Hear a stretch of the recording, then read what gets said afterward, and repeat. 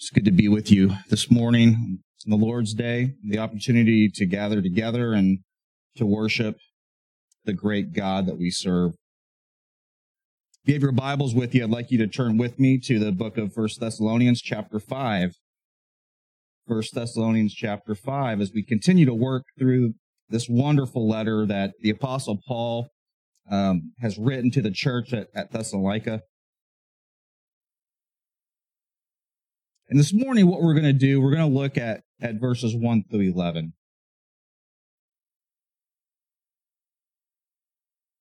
First Thessalonians chapter 5, verses 1 through 11.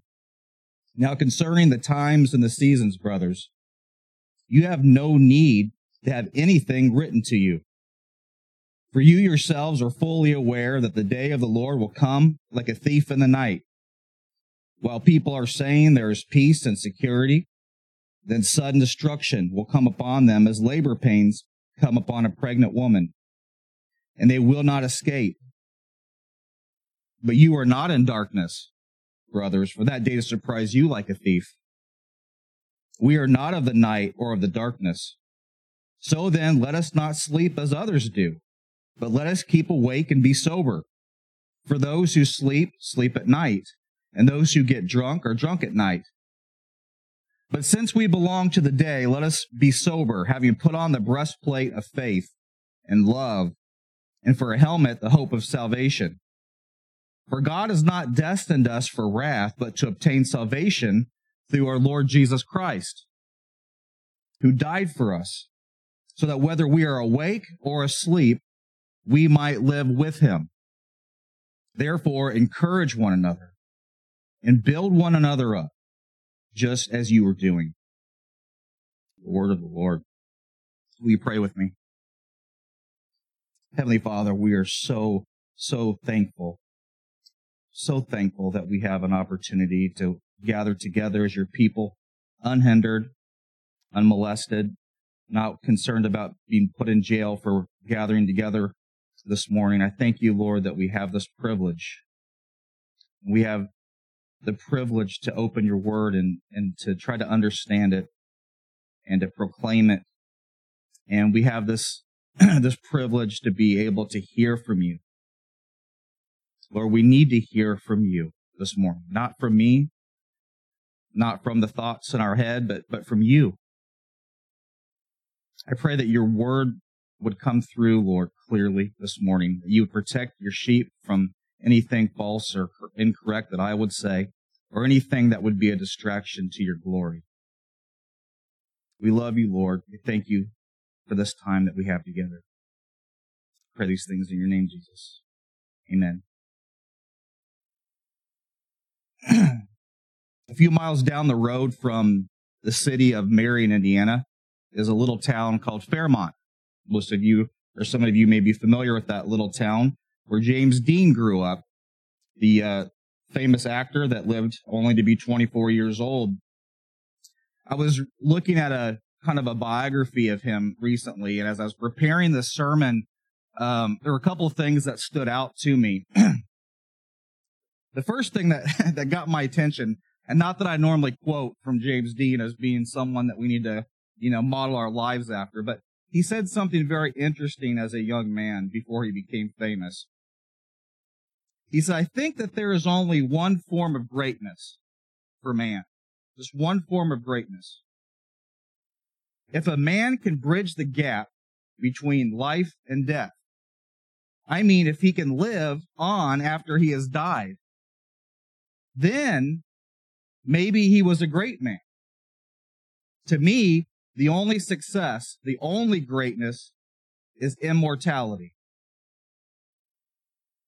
Immortality. It's something that never quite leaves our imagination. It's something that we think about probably on a fairly regular basis. That at some point down the road in this journey that we're on, we're going to meet death. And then if you are walking with the Lord, you will be meeting the Lord. And these thoughts and these ideas of this coming time when we will be together with him, as Pastor Matt spoke about last Sunday, when we'll be together with him, we think about these things and we rejoice and we're We're excited and we're happy, but we don't know how that will all play out, do we? We don't know what that will look like.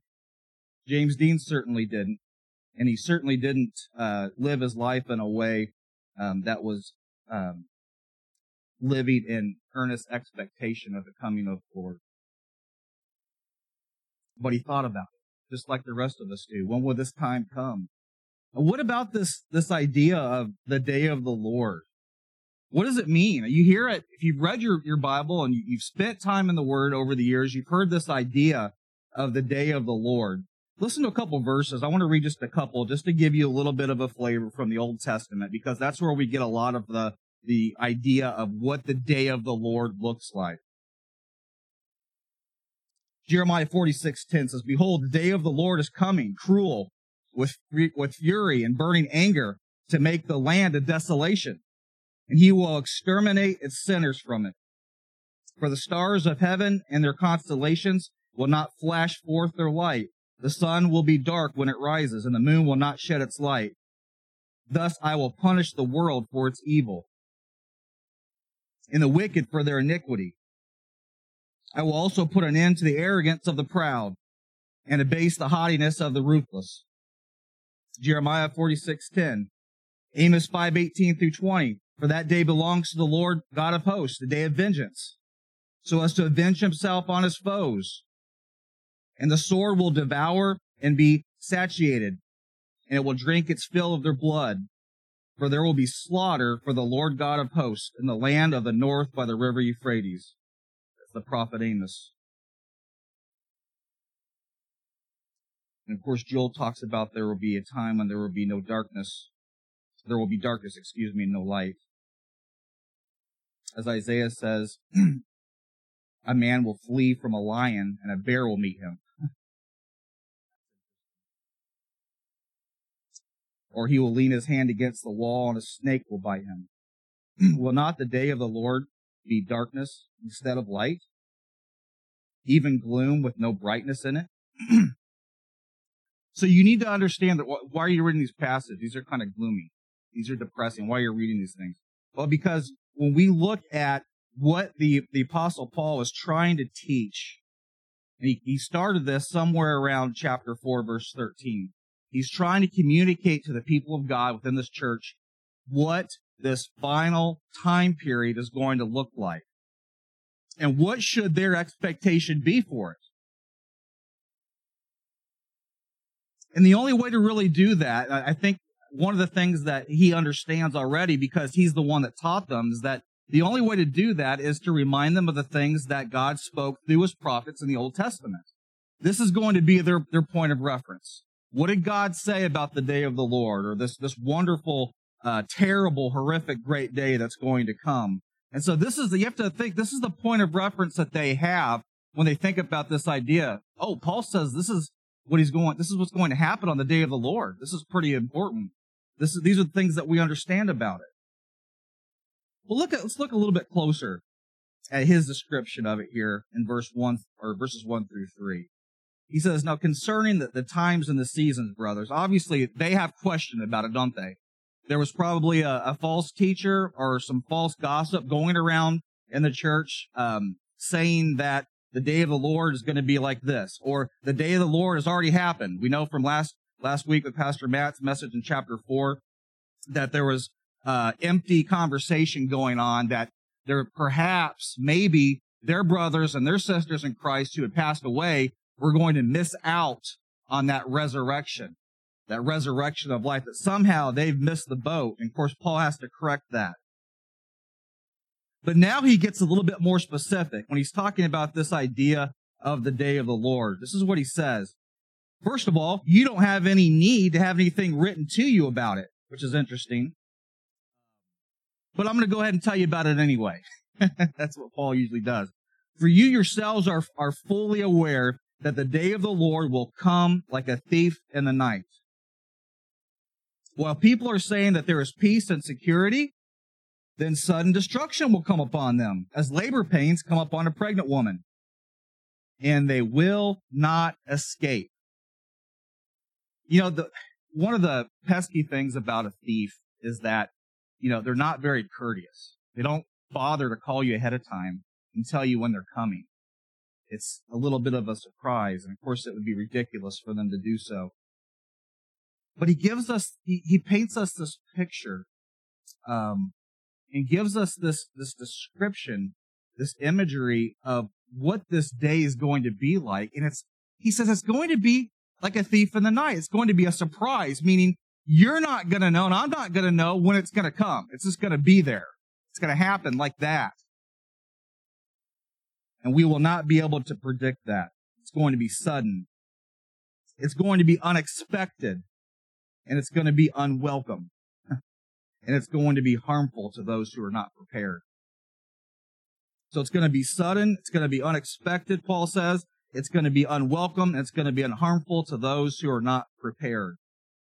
The truth of the matter is that it will come during a time when people will be in utter shock. They will not be prepared for that time and that moment. Thessalonians knew for certain that the day of the Lord was going to arrive unexpectedly.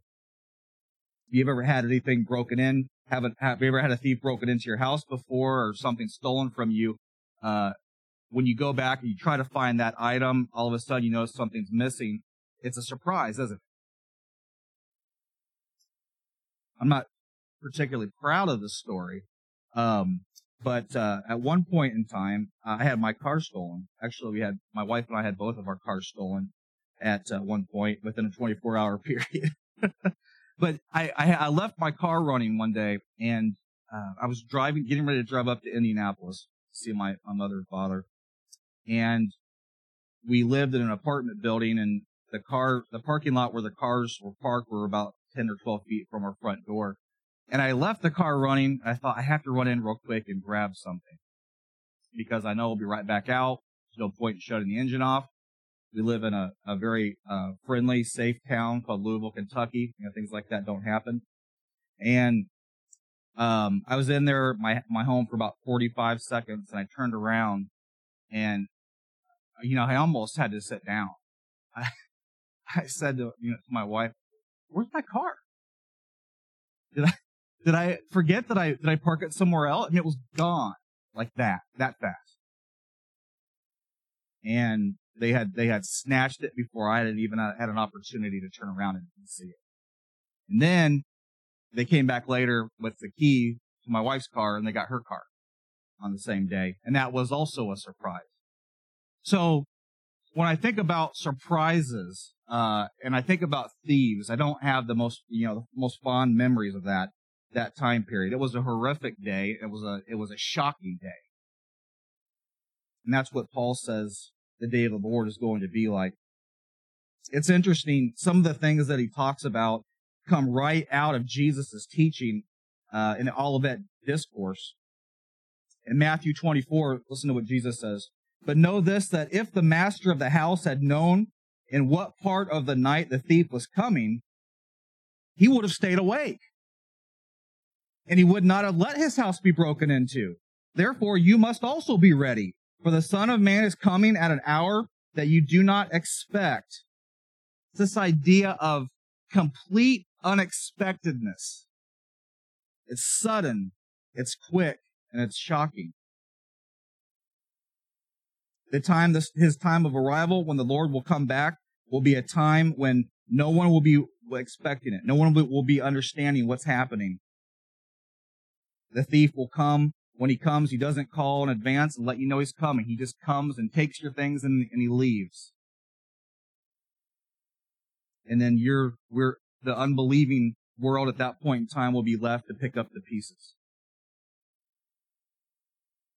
But in the same way that Jesus gives a description of this in the Olivet Discourse, Paul gives a little bit more of a picture, a little bit clearer of a picture as he builds off of what Jesus says. And he says that this is what people will be saying. This is the idea and the feeling that people will have in terms of the culture and the context of the culture when this happens. Jeremiah 6, the prophet Jeremiah says, "They have healed the wound of my people lightly, saying, 'Peace, peace.' when there is no peace. Ezekiel says the same thing. They have misled my people, saying peace when there is no peace. Paul says that they will be saying peace and safety, peace and security, when no peace will be there left to be found. Verse 4 through 5, Paul says, but you are not in darkness, brothers. You are not in darkness for that day to surprise you like a thief. For you are all children of light, children of the day. We are not of the day or of the darkness. Now, these ideas of light and darkness, these interesting analogies or metaphors that Paul's using, they shouldn't be something that's new to us, should they? If we know our Bible and we've spent time reading through the Gospel of John and John's epistles, these ideas of light and darkness, daytime and nighttime, all of these ideas and these concepts have been taught in different places before. For example, John chapter 1, verse 4, speaking of Jesus, John says, in him was life, and the life was the light of men. The light shines in the darkness, and the darkness has not overcome it. So he says Jesus is the light that shines in the darkness. Well, what's the darkness? The darkness is the evil, sinful, unbelieving, pagan world that we live in. That's the darkness that the light is shining through and overcoming. Later on in one of his epistles, John says in 1 John 1:5, this is the message that you've heard from the beginning, that we proclaim to you, that God is light, and in him is no darkness at all. You say that you have fellowship with him. If we say we have fellowship with him, while we walk in darkness, John says we lie. We do not practice the truth. But if we walk in the light as he is in the light, then we will have fellowship with one another. And the blood of Jesus, his son, cleanses us from all sin. So you have this idea of God is light, and the light is a purifying light, isn't it? It's a light that cleanses. It's a light that is holy. And it's a light that brings redemption from sin and forgiveness of sin. John goes on further to say in 1 John chapter 2, whoever says that he is in the light and hates his brother is still in darkness. Listen to what he says in verse 11. But whoever hates his brother is in darkness, and he walks in darkness, and he does not know where he's going. He does not know where he's going because the darkness has blinded his eyes. Well, that's not difficult to understand. You ever walked into a dark room? You ever tripped over something, walking into a dark room or bumped into something? It's the same concept. They don't know where they're going because their eyes have been blinded. They cannot see properly. They cannot discern spiritual truths. That's really what we're getting at here, isn't it? They don't understand the spiritual realities like what the people of God understand. So Paul, he gives them an exhortation. Verse 6, so then let us not sleep. Let us not sleep as others do, but let us keep awake and be sober. For those who sleep, sleep at night. Those who get drunk are drunk at night. But since we belong to the day, let us be sober, having put on the breastplate of faith and love, and for a helmet the hope of salvation. We met a few days ago, Pastor Matt and Prasanna and Ben Winstrom and I all met last Tuesday in Pastor Matt's office. We were discussing this passage, and Ben, I'm going to use one of your quotes if you're watching today. I'm going to use one of your concepts that you talked about. I hope it's okay. We talked about this idea of sin and what sin is like, and Ben gave a really interesting description of it. It's actually something that I'd been thinking about for a long time, but he really said it perfectly. He said, sin is kind of like slowly walking around in a sleep or a haze the entire day. It's not about sin is not about suddenly walking off of a cliff. It's about this idea of almost like you're sleepwalking through life. It's almost as if there's a darkness and a haze over the eyes of the unbeliever, and they just kind of cruise on through life without giving things a second thought. That's how sin works. It's a deadening disease. It's a slow death that sin causes. John Chrysostom, one of the early church fathers, or I should say one of the later early church fathers, said, he said this about this passage: if one watches but is not sober, he will fall into numberless dangers. He's not just speaking about the unbeliever here. He's speaking about us. If one watches but is not sober, he will fall into numberless dangers. And of course, the same exhortation is given by the Apostle Peter, 2 Peter chapter 3. He gives the same mentality. Jesus speaks about this. If you're a student of the Word of God, then you're a student of the Gospels. You know the things that Jesus speaks about, and particularly in regards to this. You remember the parable of the 10 virgins. I couldn't leave this part. I just couldn't leave it out. It's so relevant to what Paul is talking about. Jesus says the kingdom of heaven will be like 10 virgins who took their lamps and they went to meet the bridegroom.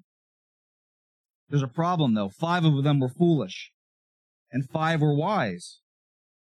For when the foolish took their lamps, they took no oil with them. But the wise, they took their flasks of oil with their lamps. As the bridegroom was delayed, they all became drowsy and slept. This idea of drowsiness, sleepiness. But at midnight there was a cry, "Here's the bridegroom! Come out and meet him!" Then all those virgins rose and they trimmed their lamps. And the foolish said to the wise, "Give us some of your oil, for our lamps are getting ready to go out." Yeah, we didn't bring enough oil. We were kind of silly. Can you let us borrow some of your oil? But the wise answered, saying, "Well, since there will not be enough for us and for you, go rather to the dealers and buy for yourselves." And while they were going to buy, the bridegroom came, and those who were ready went in with him to the marriage feast. And the door was shut. The door was shut. And afterward, the other virgins came also, saying, "Lord, Lord, open to us." But he answered, "Truly I say to you, I do not know you." I do not know you. Jesus says, "Watch therefore, for you know neither the day nor the hour." I can't imagine anything more relevant to this idea than what Jesus is teaching here.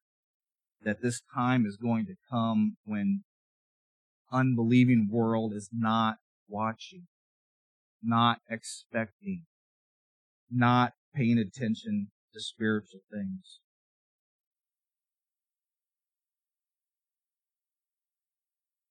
Here's the good news.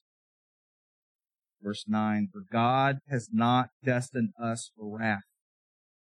God has not destined us for wrath, but to obtain salvation through our Lord Jesus Christ, who died for us, so that whether we are awake or asleep, we might live with him. Let me read that again. "For God has not destined us to wrath." You understand the significance of that? That if you are in Christ today, you've trusted in him, your sins have been forgiven, been wiped away, slate's been wiped clean, as far as the east is from the west, that you are not appointed today unto wrath. You say, well, this day that you're describing, or that Paul is describing, that Jesus is describing, it's kind of scary. I don't really like the sound of it. And to be honest, I'd rather we just not even talk about it. It kind of makes me feel uncomfortable. Paul says you don't need to worry about that if you're trusting in him, if you're one of his. You don't need to be concerned about that because we've not been destined to wrath. We've been appointed to obtain salvation through Christ Jesus. Why is that? Why have we been appointed? because he died for us. He died for us. Do you understand the gravity of that? That someone had to die in order for you and I to be forgiven. You understand the significance of that? The Jews had a difficult time understanding it. They had to walk through the sacrifices to understand something had to be killed in order for an atonement to be made. In this case, in order for us to be forgiven, the Son of God had to be murdered. He had to be killed so that our sins could be taken away. And because of that, if you believe in him and you're trusting in him, you are not appointed for wrath on that day when he comes back. Something fantastic about that.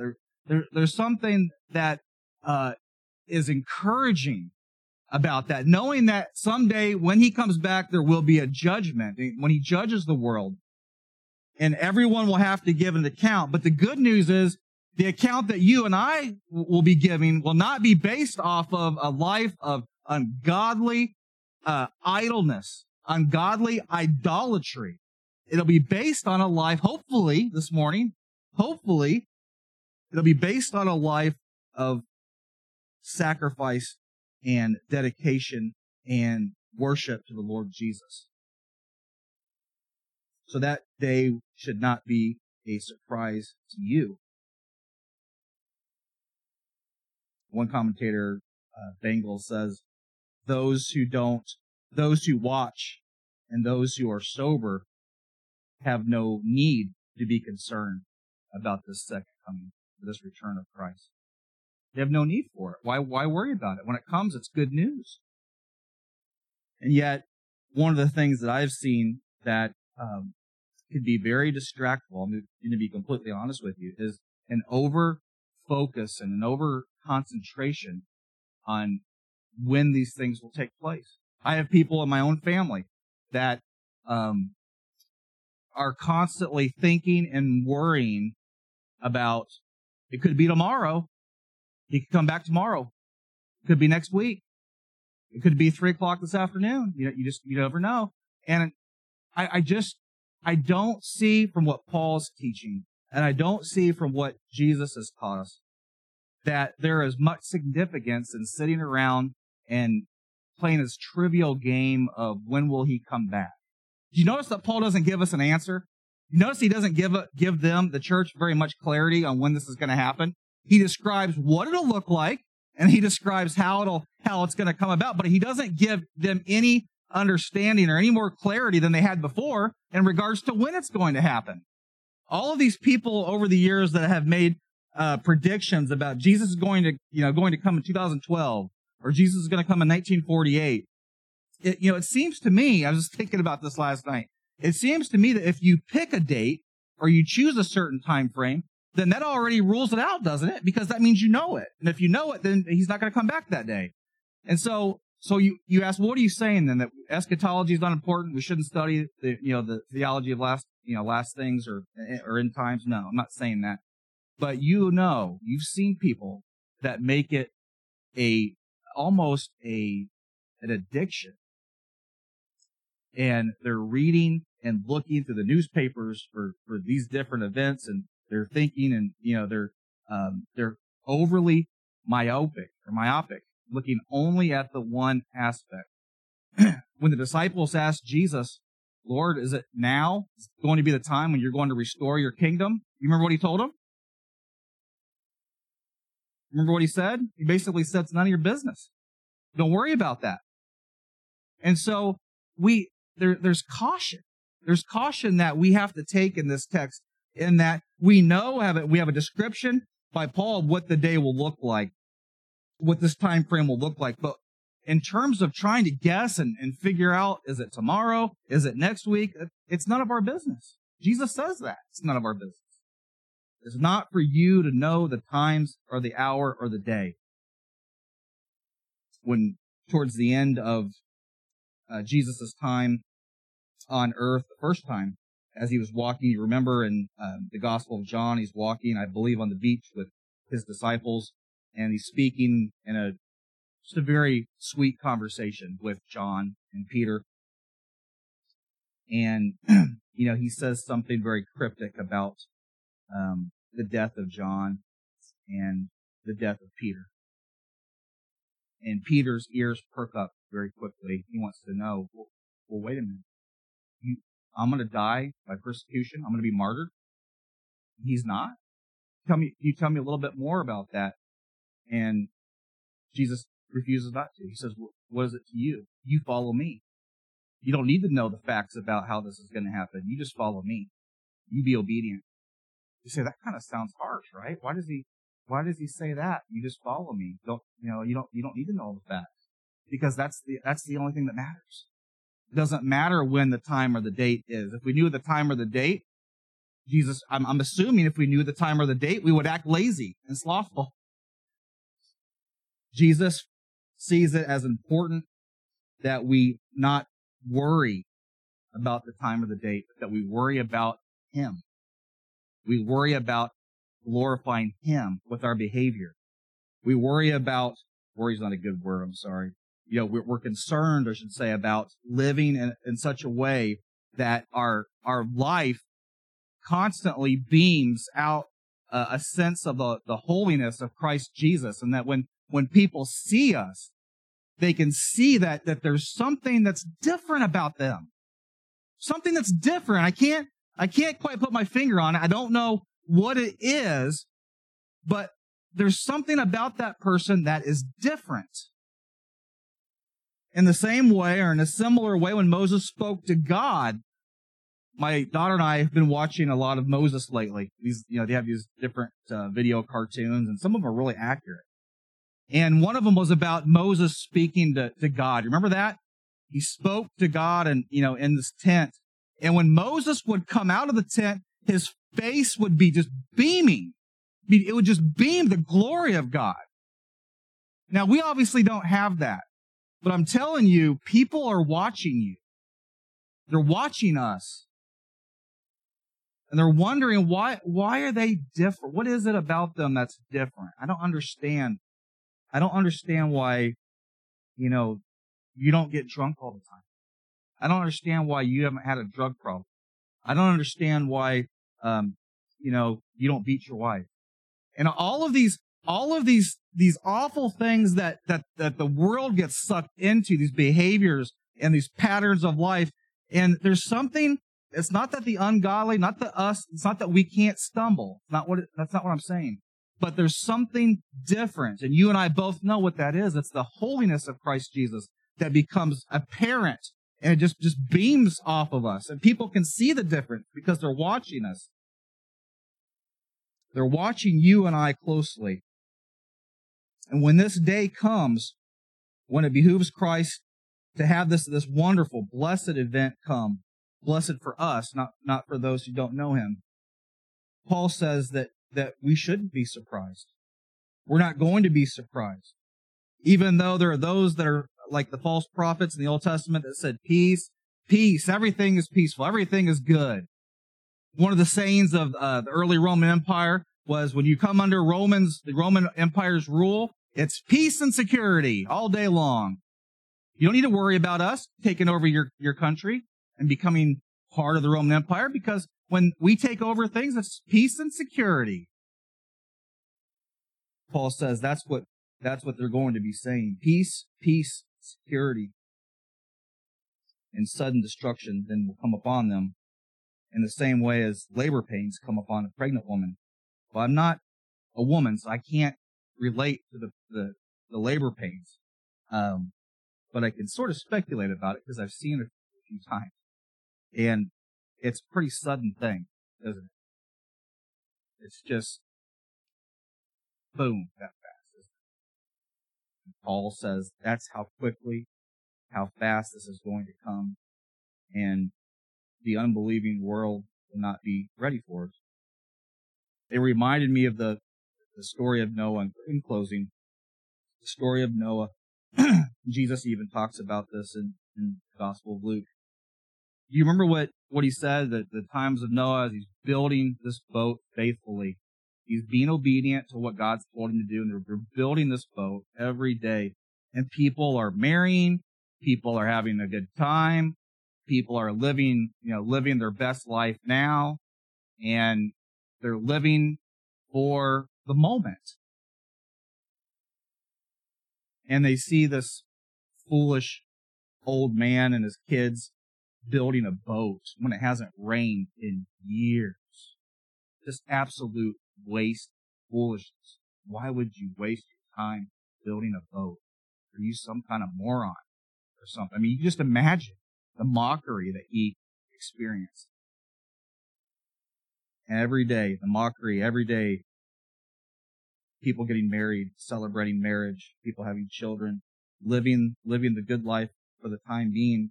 And then all of a sudden, what happens? It starts to rain. And Jesus said that water that came down swept them away. It swept them away with no warning. They're just gone forever. They're gone. And they were not ready. And they did not believe. And so, in closing this morning, I ask that you would take these things seriously as we study through this letter. That this is good news. It is good news for us, but it's also sobering news for those that we know that don't know Christ. It's very sober.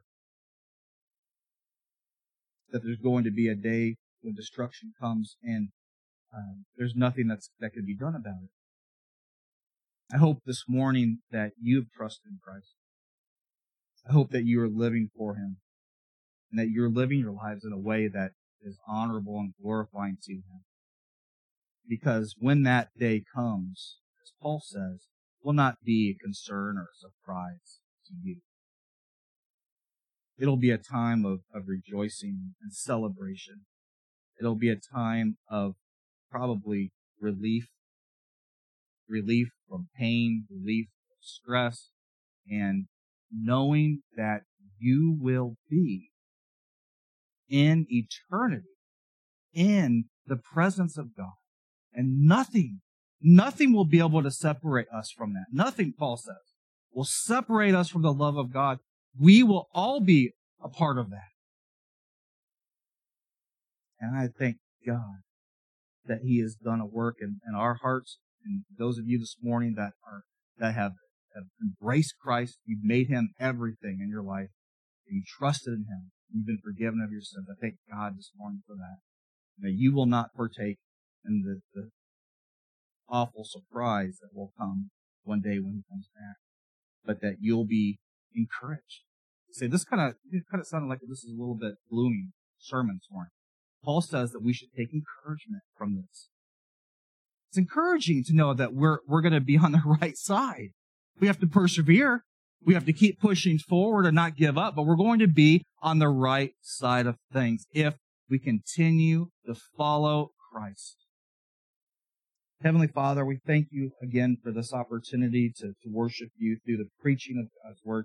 I thank You, Lord, that You have reminded us this morning, and You've given us a word of encouragement that despite the fact that there's going to be difficult days and destruction for those who don't know You and for those who don't love You and don't worship You, we know, Lord, that if we will continue to live for You and continue to follow You and persevere, Lord, that You will have something that's special and something that's so magnificent that it's beyond our understanding. We know, Lord, that if we continue to do that, we will have the privilege of being called together as one body, living in eternity with You, free from pain, free from suffering, free from stress and anxiety, free from disease,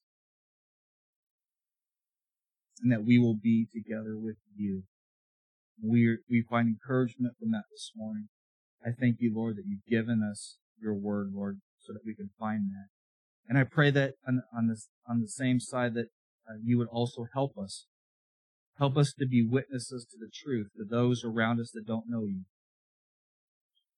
Help us to have the courage and the boldness to speak the truth of the gospel to our family and our friends and our coworkers when the opportunity arises, so that they will not be surprised by this horrible day of destruction, but that they'll be able to be one of us and be able to worship God forever in eternity. I just pray that, Lord, there are opportunities that we come across every day throughout the week when we have a chance to be able to share these things with people. And I ask for forgiveness on my part. I've not always done the best job with that because of fear or nervousness or shyness, not wanting people to get upset or angry with me. And I'm sure that's a temptation for all of us. Nobody wants to be in an awkward conversation and for someone to be upset with us. But we know that even more importantly is the truth of these things, that eternity is on the line. And I just pray that you would continue to make this a missional church, and that we would continue to do what we have been doing, which is to serve the missionaries and to disciple, and that we would never forget that, Lord, and that we would continue to serve those purposes. Thank you for this church. Thank you for this body, Lord, of believers that my wife and daughter and I've had the privilege to be a part of for, I guess, 7, 8 years now. I thank you, Lord, for them, for the blessing and just the love that they've shown our family. I thank you, Lord, for what you're doing here, this church. We pray all these things in your name, Jesus. Amen.